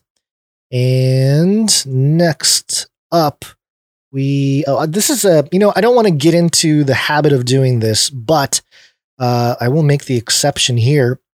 We got an email from Big Axe 007, and he was hanging around Phoenix, Arizona, and he sent us this picture here, which has a white pyramid that's kind of enclosed off, and apparently this is the burial site of the first governor of Phoenix. So there you go. The first governor of Phoenix is buried in a pyramid, a little white pyramid in Phoenix, Arizona. So, yep, this type of thing, not surprising, but it's all over the place, folks. Once you realize that this this entire country was being led by these types of fellows, you'll see the markers all over the place. So thank you, Big Axe 007, for the photo. Next up, we will do one of our prolific artists, Allie. That's Gazlyn Bonds in the chat. This is Legend of the Fall. And it's a portrait of Wes and Justin Fall, who were guests on the last Canary Cry News Talk / Canary Cry Radio episode. And very well done. Very well done. I like the look. Justin looks just like Justin. Wes looks just like Wes. And very good job, Allie. Appreciate it. If you don't mind, I think I might send it to Justin and Wes just so they can get a copy of it as well, unless Allie already did it. But there you go. Thank you, Allie. Fantastic job. Let's move on here to Grace. Grace coming in with the quotes. Producer Grace. She has vowed to take lines out of the show and make them into artwork, and she has been doing this fairly consistently. So thank you, Producer Grace. Today she has the Totally Clown World quote from Canary Cry News Talk. I think it was the last episode. Yep, we live in a total clown world. Absolutely true. We can bust that quote out every time we think that it's true, which is often. And also the second piece of art. This was a Basil quote. Maybe it's funded by Bissell. And I wish Basil was here for this one because it's still over my head. I still don't know exactly what the whole situation is, but I think it's got something to do with vacuums and robot vacuums and the takeover and all this kind of stuff. I think it was related to the story about the hack. There was a hack of the robot vacuum where they can get, I think you could speak to it or it's able to get all the data. It's able to world scrape directly from the robot vacuum. So I think that's what it was in relation to, but there you go. And, I did have, give me a moment. I'm going to pull this up because, oh boy, this is where I can use a partner in crime when it comes to some of this stuff. There was somebody shared with us some artwork that they had done with her daughter. It's called, I'm sorry, it was from producer Tama. And let me, okay, it was a little bit difficult because it's a video. And I will go ahead and play a little bit of the video here. It's a video of the artwork, and hold on one moment. I'm going to go ahead and just try to show it here. It's a very good artwork. It's kind of like a scrapbook type of thing with a whole bunch of different things going on. It was a collaboration with mom and daughter, and she created a kind of a music video showing all the pieces of art. It's very elaborate. It's beautiful. It's very well done. And she said best viewed once, then again stopping along the way, reading the blurbs. And again, it's got like little quotes in there and different things. It's very pretty. I don't know how to really describe it with words. So you'll have to take a look at it. But yeah, something to keep in mind. We'll leave a link in the show notes at canarycrynewstalk.com, and you can take a look for yourselves and check it out. It's very pretty. It's outstanding work. I just don't know how to really put it in words and do justice in terms of the audio side of things. So there you go. They said they're part of the family of Canary Cry listeners. So thank you so much, Producer Tama, and your daughter. So we really appreciate it. Fantastic artwork. And we hope that some people can come check it out.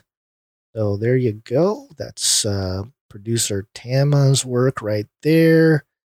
And let's see, what else? Who else? Who am I missing? I think that is it for the artwork. And I just want to thank Producer Javel, which is Allie, for doing the timestamps, although I guess she ran into some technical issues on the last episode.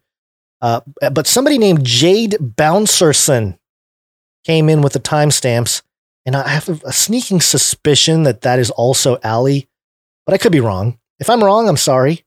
Thank you, Jade Bouncerson, for providing the timestamps on the Canary Cry, the Face Like the Sun YouTube channel. And, there's, I need to figure out, I got to listen to Adam Curry's new thing. He's putting together Podcast 2.0 because obviously Podcast 1.0 has been taken over by the corporate structures.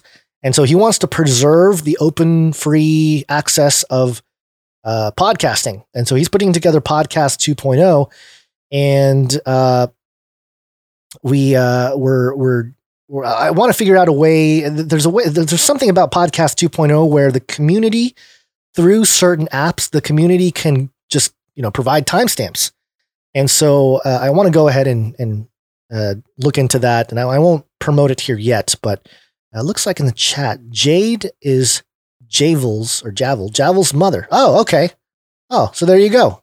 From the same branch. Thank you, Producer Jade. And, family coming in. Okay. So there you go. I'll keep an eye on, some of that technology, and we can move into that. And we're doing some other things. It's a little early to really announce anything for sure, but we're trying to put together stuff so we can live stream, not from, YouTube. We'll still live stream from YouTube, Facebook, Twitch, and all that. It'll just be a little bit different because we're going to try to host it ourselves instead of, or at least on our own website, not entirely ourselves, but at least on our own website. So we're not relying so much on these large platforms. So we'll be working on that, and we'll keep you posted on that. And also a couple more things. Canary Cry merch perch. You can go there, canarycrymerchperch.com. I think we have a jingle. Canary Cry merch perch. You can get all kinds of swag there. I actually quietly ordered something from the merch perch, and I will be putting it on display once it shows up on one of these live stream episodes. I'm looking forward to my order, but we'll see. I think that is it. We didn't have any birthdays. So anyway, thank you everybody, all the producers, Producer Black Pope, Producer Melody, Producer Lloyd, Producer Jay Vella, Producer Tama, Producer Ali, Producer Grace, and Producer Jade Bouncerson for contributing to episode number 270. All right, couple more stories, and then I'm going to get out of here. Yes, it's wake up time. Hey, yo, wake up. Basil's still frozen? Yep. He's still cryogenically frozen. Okay, this next one is a few different jingles here.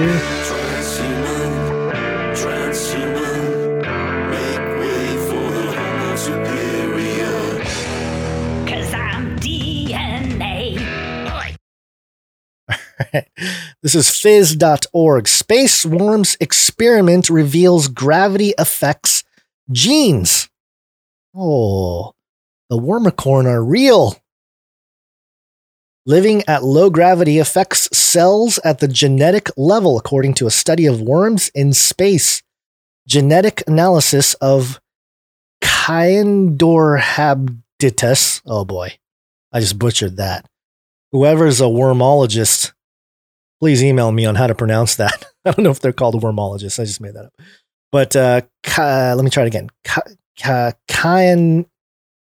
Kyandohabditis. Kyandohabditis. Okay.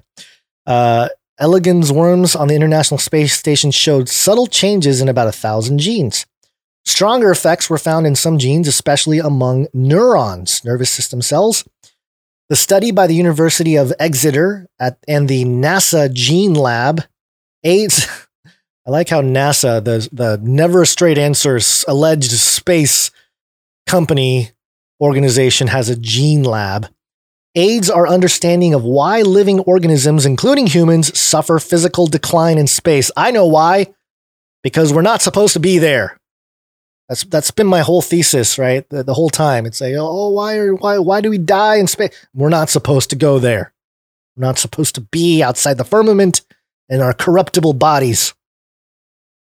Moving on here. Quote, we looked at levels of every gene in the worm's genome and identified a clear pattern of genetic change, said Dr. Timothy Etheridge of the University of Exeter. Quote, these changes might help explain why the body reacts badly in spaceflight. It also gives us some therapy targets in terms of reducing these health effects, which are currently a major barrier to deep space exploration. The study exposed worms to low gravity on the International Space Station and to high gravity in centrifuges. The high gravity tests gave the researchers more data on gravity's genetic impacts and allowed them to look for possible treatments using high gravity in space. Quote, a crucial step towards overcoming any physiological condition is first understanding its underlying molecular mechanism, said lead author Craig Willis of the University of Exeter. Quote, we have identified genes with roles in neuron function and cellular metabolism that are affected by gravitational changes. These worms display molecular signatures and physiological features that closely mirror those observed in humans, so our findings should provide foundations for a better understanding of spaceflight-induced health decline in mammals and eventually humans. And Dr. Etheridge added, the study highlights the ongoing role of scientists from Europe and the UK in spaceflight life sciences research. So there you go. I really think part of the genetic alteration thesis or presentation will be, we got to get to space, but we can't live in space. So what do? We have to change our genes. So let's mess with our DNA so we're more, outside the firmament compliant.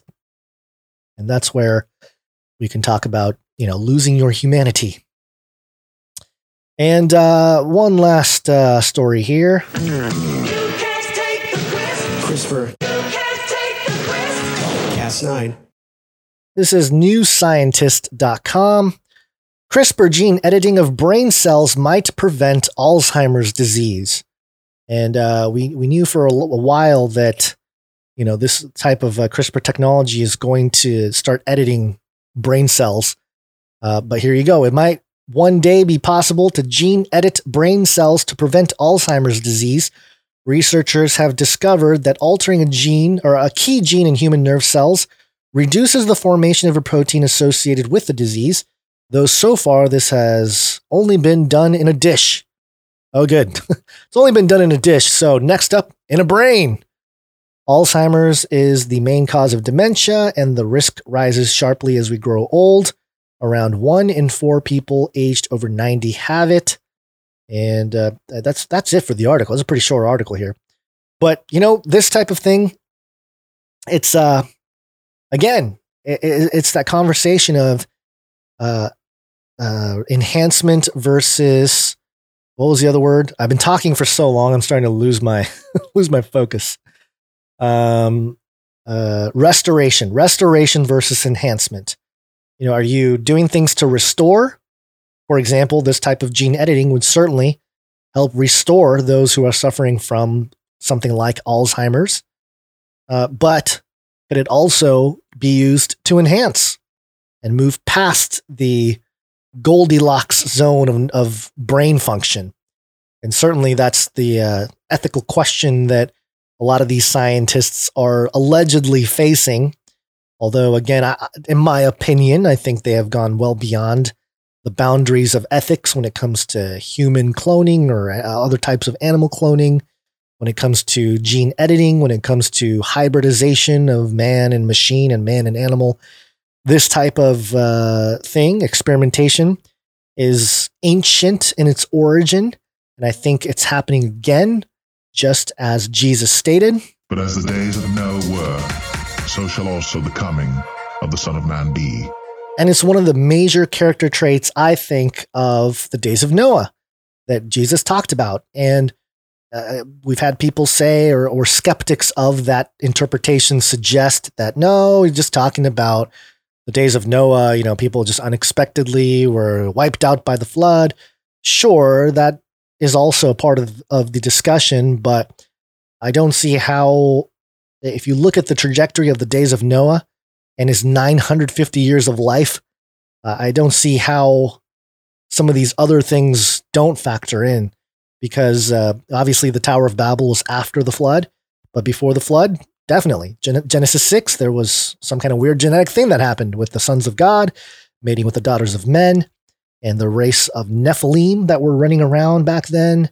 And that's a big part of the conversation as to why this type of hybridization is becoming reality again in our generation. And the only other time in all of recorded human history that we even see any glimpses of it is through mythological accounts of giants, of other creatures, titans, and other hybrid species from, you know, the Greek mythos. So it's left in the memory of humanity, maybe not explicitly as acknowledged by scholarship, but certainly in the form of mythology. And in that way, I think definitely we're living again as it were in the days of Noah, at least in those character traits. And another one is lifespan. A lot of those early biblical, the patristic early fathers of the Bible, they lived a long time. Noah, 950 years.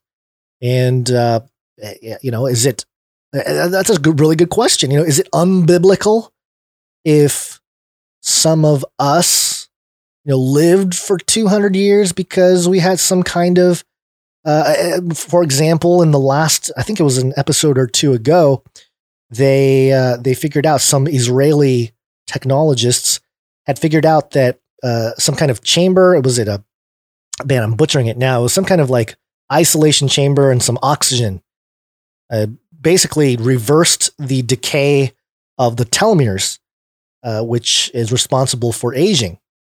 So if we do that, I mean, it's fairly natural. It's a natural type of, assistance, or what is it? When I'm losing words now, and I'm lacking sleep too. Baby still keeps me up pretty late, and got to get up pretty early. So my brain is starting to fry out. But what am I trying to say here? What is the word? I'm really struggling here. Somebody help me out in the chat. What am I trying to say? An application, or boy, I'm really having a brain thing. I'm gonna have a sip of my mungicha here and try to think of the word.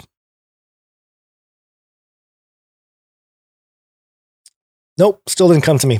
Basically, the practice of a natural type of healing, so to speak, to reverse the decay of the telomeres.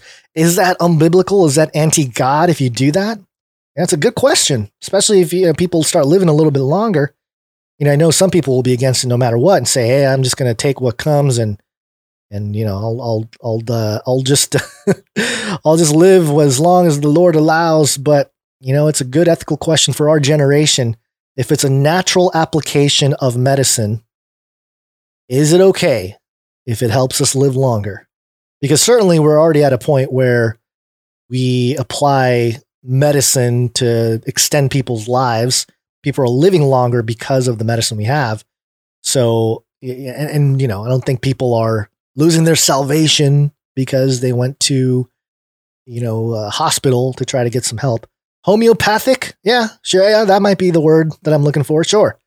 Yeah, not quite, I don't think, but that is one. Yeah, yeah, okay. Homeopathic medicine. That makes sense. All right, thank you, buddy. This is why you're all producers, because when I start falling apart, we get the producers to come in and help. So Basil, he didn't make it today. He's carbon frozen. Maybe the Mandalorian can come decarbonize him. And I'll end with this. I've been watching the Mandalorian, and I had a moment. I was holding my son, who's a month old, and I was holding him, and I was kind of watching the Mandalorian, and he was like cooing. My son, he was like making cooing noises. And and I look up, and the Mandalorian is holding Grogu. Is that his name now? Yeah, Grogu. Yeah, baby Yoda has a name. His name is Grogu. And the Mandalorian was holding the Grogu, or not the Grogu, but Grogu. And he was cooing, and I had this moment of like, oh, I should get a Mandalorian helmet, and I should tell people about the way, right? But not really about it'll be more about Jesus, but I'll get like a Mandalorian helmet and just hold my baby boy and walk around. And if anybody asks why I don't take off my helmet, I'll just say, it's the way. So okay. All right. That's it for this episode. Thank you guys for tuning in. I appreciate it. I know this was different because I had to do this all on my own here. And I know you guys appreciate Basil even more when I have to do this all by myself and I stumble and I do the ums and the and all the stumbling that happened. But we made it. Episode 270 in the books. Thank you so much. We appreciate all your support. Please go to canarycryradio.com/support. And if you want to support the show, canarycryradio.com/support. Flippy Official, thanks, Gon. She did well. Go eat some eggs. Maybe my baby boy, Grogu, my son Yoda, will eat some lizard eggs when he's not supposed to. He's just going to sneak him in there. Anyway, these are all Mandalorian references. You can help with the show, again, with your time, talent, or treasure. Another way is to share the show with friends and family, people that are starting to wake up to the realities of the world, and let them know they're not alone. You can get the news with maintaining the joy for the Lord and still get into the deep depths of all the horrible things going on and not be afraid, because we're grounded here. We're grounded in the truth. And all you got to do is tell a friend. And what we call that here, we call it rattling their cage. The end of the world occurred pretty much as we had predicted. I want to shake things up, stir up some controversy, rattle a few cages. Hey, stop that! You'll never silence me. I'm the last angry man, a crusader for the little guy. Leave the bird alone. Never. Rattle a few cages.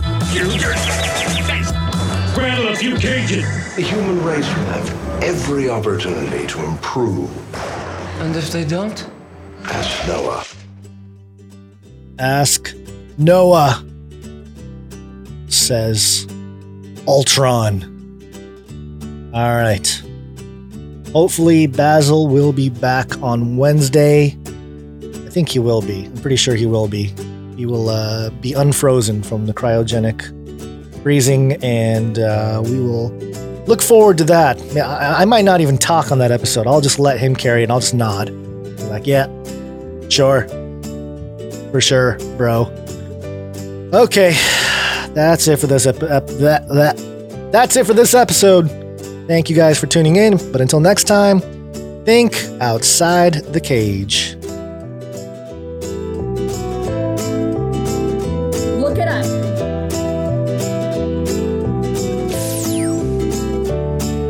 Aliens. Burn it all. I'll keep you warm and safe in my people's zoo. You can't handle the truth. Son of a bee sting.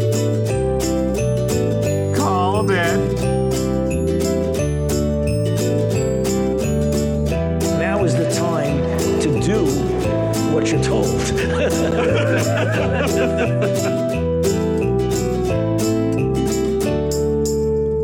Remember, reality is an illusion. The universe is a hologram. Buy gold. Buy! I want to shake things up, shake things up. I want to shake things up, shake things up. Leave the bird alone. I want to stir up some controversy. I want to rattle a few cages. I want to rattle a few cages.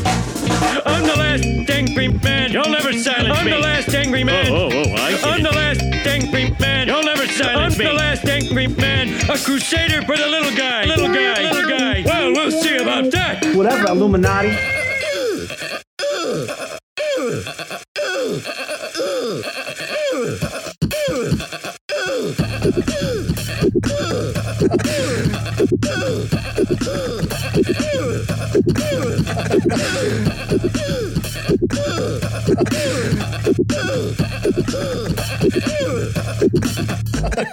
Fun fact, I believe it was another fun fact. Fun fact. Another fun fact. Brings me back to my Screamo days.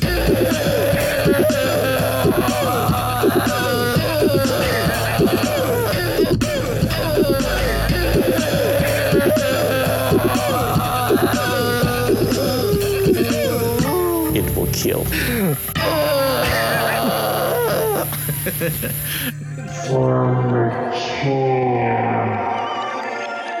Do pot. That's where I started. Light up a huge blunt. A joint. Give everybody magic mushrooms.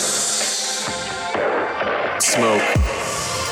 The CIA, I mean, lots of intelligence agencies have tested secretly dosing communities.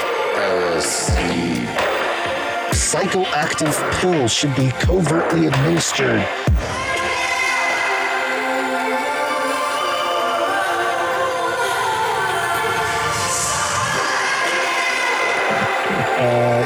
Just put me on some, I don't know. Give you a shot in the butt. Fluoride. Oxytocin. Get a chemical hug. I did dabble, some of that robot crack. I know what it's like. It's a lethal recipe for disaster. You need help. If you're a pharmacist, you need to repent. All right, weird. Get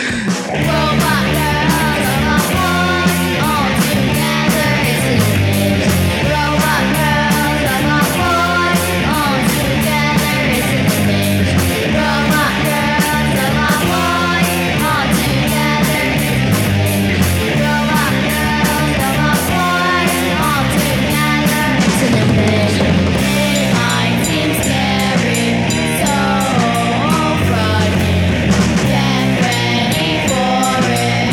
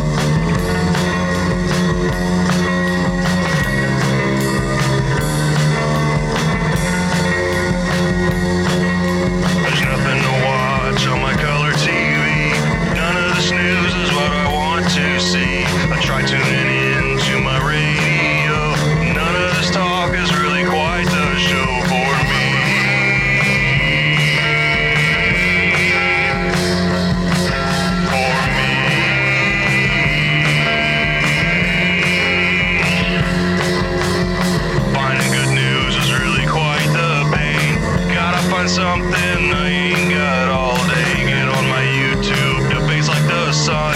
See what's new, demonetization. What's this? To my surprise, I spot a big pair of googly eyes. Click on the video and turn up the sound.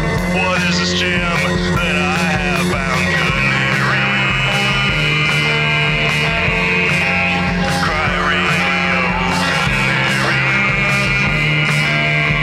cry news talk, couldn't it read? Radio, couldn't it read? Cry news talk.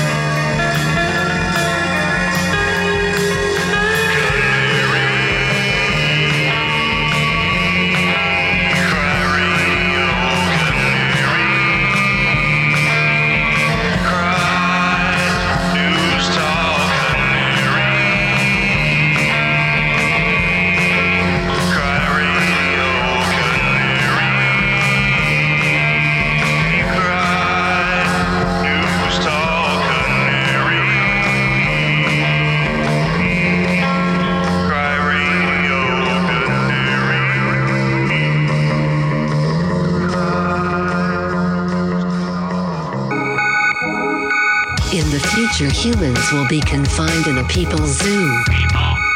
I'll keep you safe and warm in my people's zoo. I'll keep you safe and warm now in my people's zoo. You, yeah, you in my people's zoo. I'll keep the cameras on.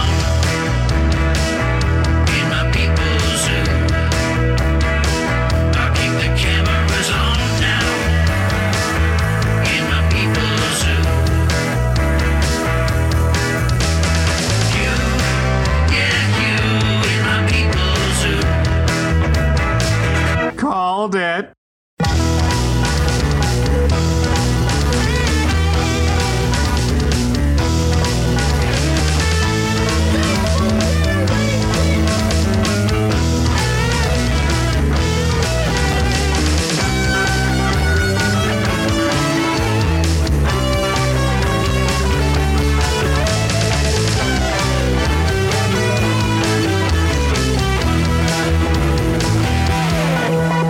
I'll make you fat and sassy in my people's zoo.